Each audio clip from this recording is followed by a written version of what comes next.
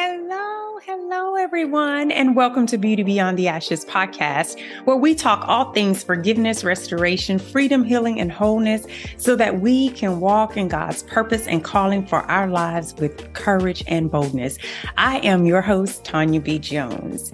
How are you all doing this week? Yay, I'm so glad that you're here. I am doing well. I am doing phenomenally well. God is blessing. God is doing some amazing things.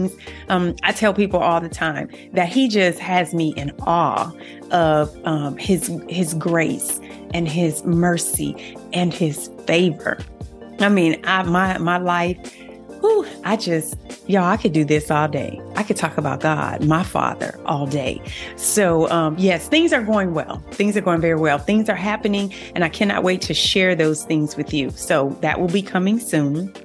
Listen, I need you guys to do me a favor. If you are listening on YouTube, I'm asking that you would subscribe to the channel. If you are listening on your platform, please save the podcast. I'm asking that if you have a moment to spare, would you rate and review the podcast? That's how it gets out to people. That's how our audience grows. And I would appreciate it if you would take the time to do that for me. And I want to say thank you in advance. Okay. Thank you. Listen, so today's podcast is going to be on a subject that isn't always easy to embrace. We don't always want to deal with this little subject, but it is something that we must do in order to heal. And that is, we must embrace truth. That's right. We're going to be talking about truth today. So the reason why this came to me is because I was having a conversation with someone who I'm coaching, and I told them that it is required to face and embrace the truth in order to heal. There's no other way. Truth brings the healing. Truth brings our souls to where they need to be. Truth is like the impetus to healing. You can't embrace healing unless you embrace truth. You have to face it. And once you face it, once you embrace it, the healing can begin. And let me tell you, I'm going to remind you all of my definition of healing. Healing for me is when my being and my living are at peace with past offenses that once had the power to hold me hostage. If you see my shirt here, my mantra is, I found beauty beyond the ashes. I am healed, whole, and walking in freedom. And one of the things that I did was I embraced the truth of my story. I embraced the truth of my past. And oftentimes we don't want to face the truth because it might make us have to have some type of ownership in that truth, in our stories. And sometimes we are stuck at blaming others. We are stuck at blaming circumstances. We are stuck in blame mode that we can't even see the truth. And let me tell you something. Sometimes the truth, you may not even have a particular place in the truth of the story, right? It's not about blaming. It's about accountability. And you may not have any accountability. What do I mean by that? If you were molested as a child, there is no accountability on your part, not a single bit of it. Sometimes things happen to us that we don't want to talk about the truths of it just because it hurts so bad. I could not imagine the truth of my father touched me inappropriately. Until you can face that truth, gosh, how can you heal? How can you heal? Although there's no accountability for you in that, it's something that you have to face. And then you have to just take ownership that's my truth. That's what happened. And let's be healed from that. Let's take that truth and make it that it no longer has the power to hold me hostage to it. You can overcome that. And I want to show you an example with my own life. I was thinking, like, how can I bring this to life? And two things popped up. And I'm doing two because I want to show you how actually facing and embracing one thing helped me to release myself from another thing. Okay. My story was self-inflicted. So I have some accountability in mind, right? And I was so angry with the situation. I was so angry with other people. And I was definitely angry with myself. And we're going to talk about the 17-year-old Tanya. We're going to talk about the 17-year-old young girl who made a decision to have an abortion. So in therapy, my therapist, as I was talking, made the statement, you cannot hold the 17-year-old Tanya hostage with the 50-year-old Tanya's knowledge. And when he first said that, I rejected that. I was like, oh, yes, I can. Yes, I can. I knew better. I just had no compassion for me at that time. But once I started writing things out and I was able to purge the feelings of my heart to give language to what I was feeling on the inside, I realized that I was angry at 17-year-old Tanya for the decision that she made. I had no compassion for her. I had no willingness to look at her circumstances. But when I did, I was able to say to the 17-year-old Tanya, I'm sorry that you felt you had to make that decision. I'm sorry that you found yourself in circumstances that made you have to make a very adult decision. I'm sorry that you felt that you were too alone to make a better decision. I'm sorry about the turmoil that was your life at that time. And I was able to say to the 17-year-old Tanya, regardless of the decision that you made, I still love you. Regardless of the decision that you made, I'm still proud of you.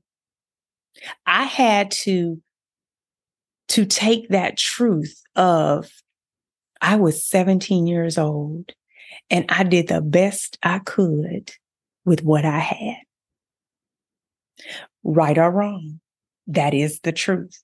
I did the best I could in the situation that I was in with the knowledge that I had.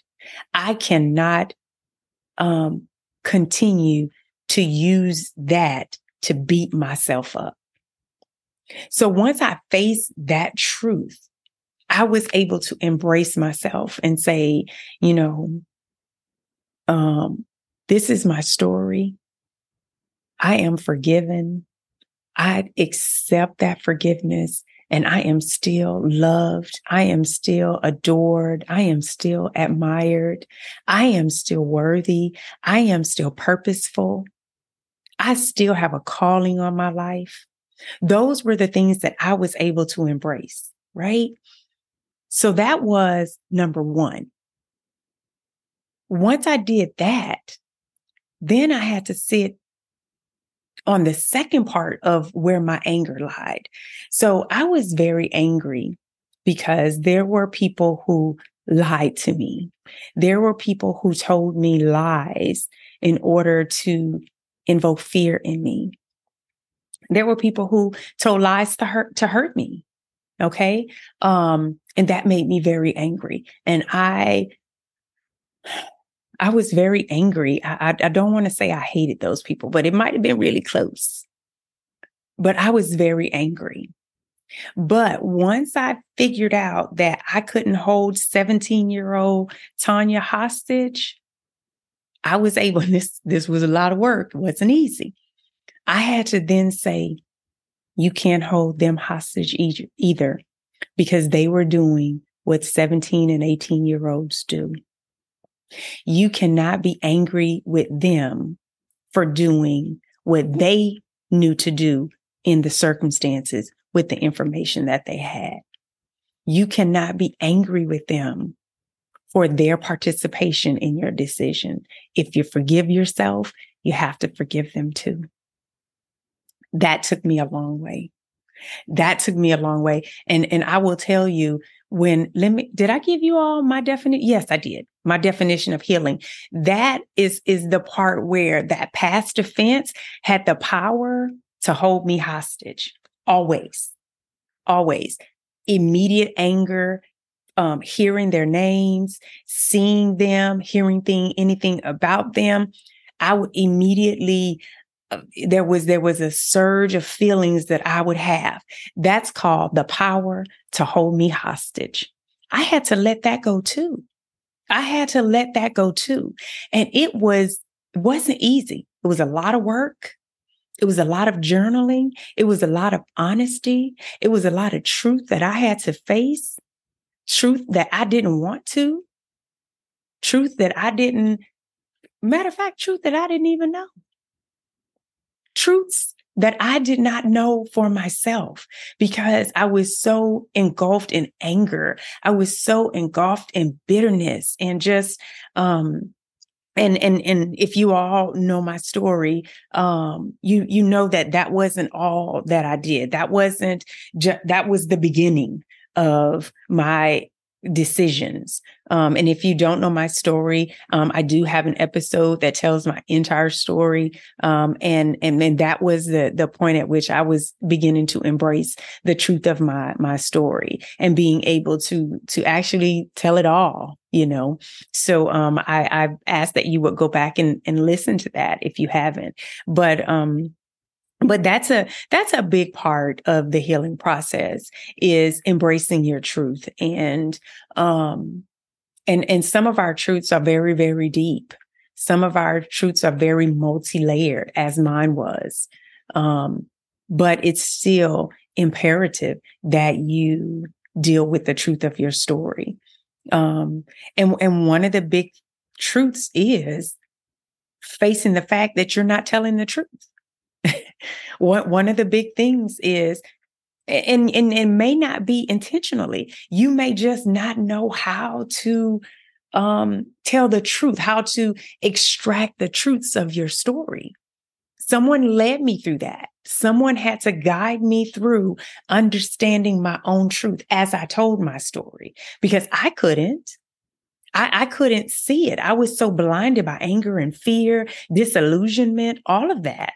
So in order to embrace where I was, I had in the moment at the age of 50, in order to embrace that moment, I had to go back. I had to go back to the 17-year-old Tanya, where it all began.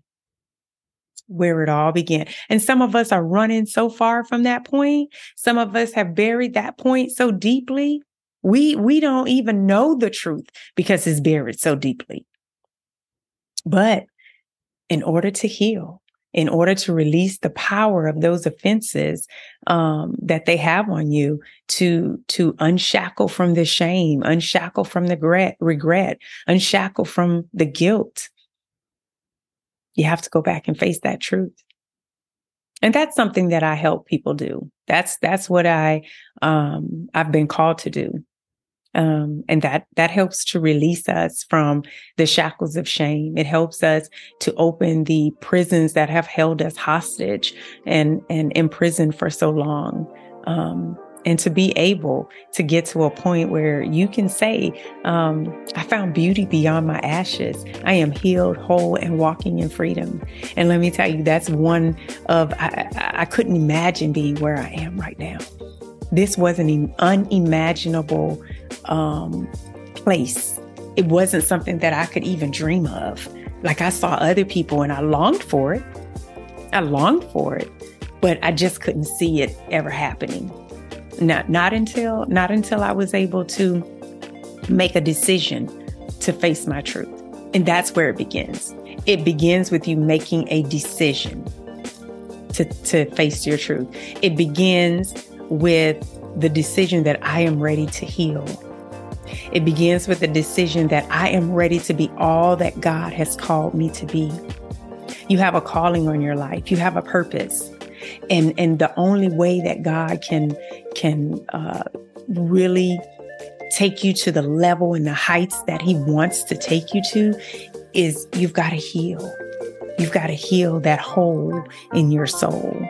I did an episode about that last week. Y'all, it's still working with me. You hear me? That episode is still, and I think that's where all of this new material is coming from, just understanding how to heal the hole in your soul. And it begins with a Band-Aid of truth. It begins with putting truth over that so that it can begin to heal. It can stop the bleeding. It can stop the bleeding. Listen, I'm so happy that you all take the time to listen to what God puts on my heart to give. And I pray that it touches you, that it changes your lives, that it begins to transform you from your brokenness into your beauty. I love you all. Listen, join me again next week, same time, same place. But I want to say this. Until then, don't be so uncomfortable with the darkness of your past that you're too fearful to walk into the light of your future. Y'all have a great day. Love you. Bye-bye.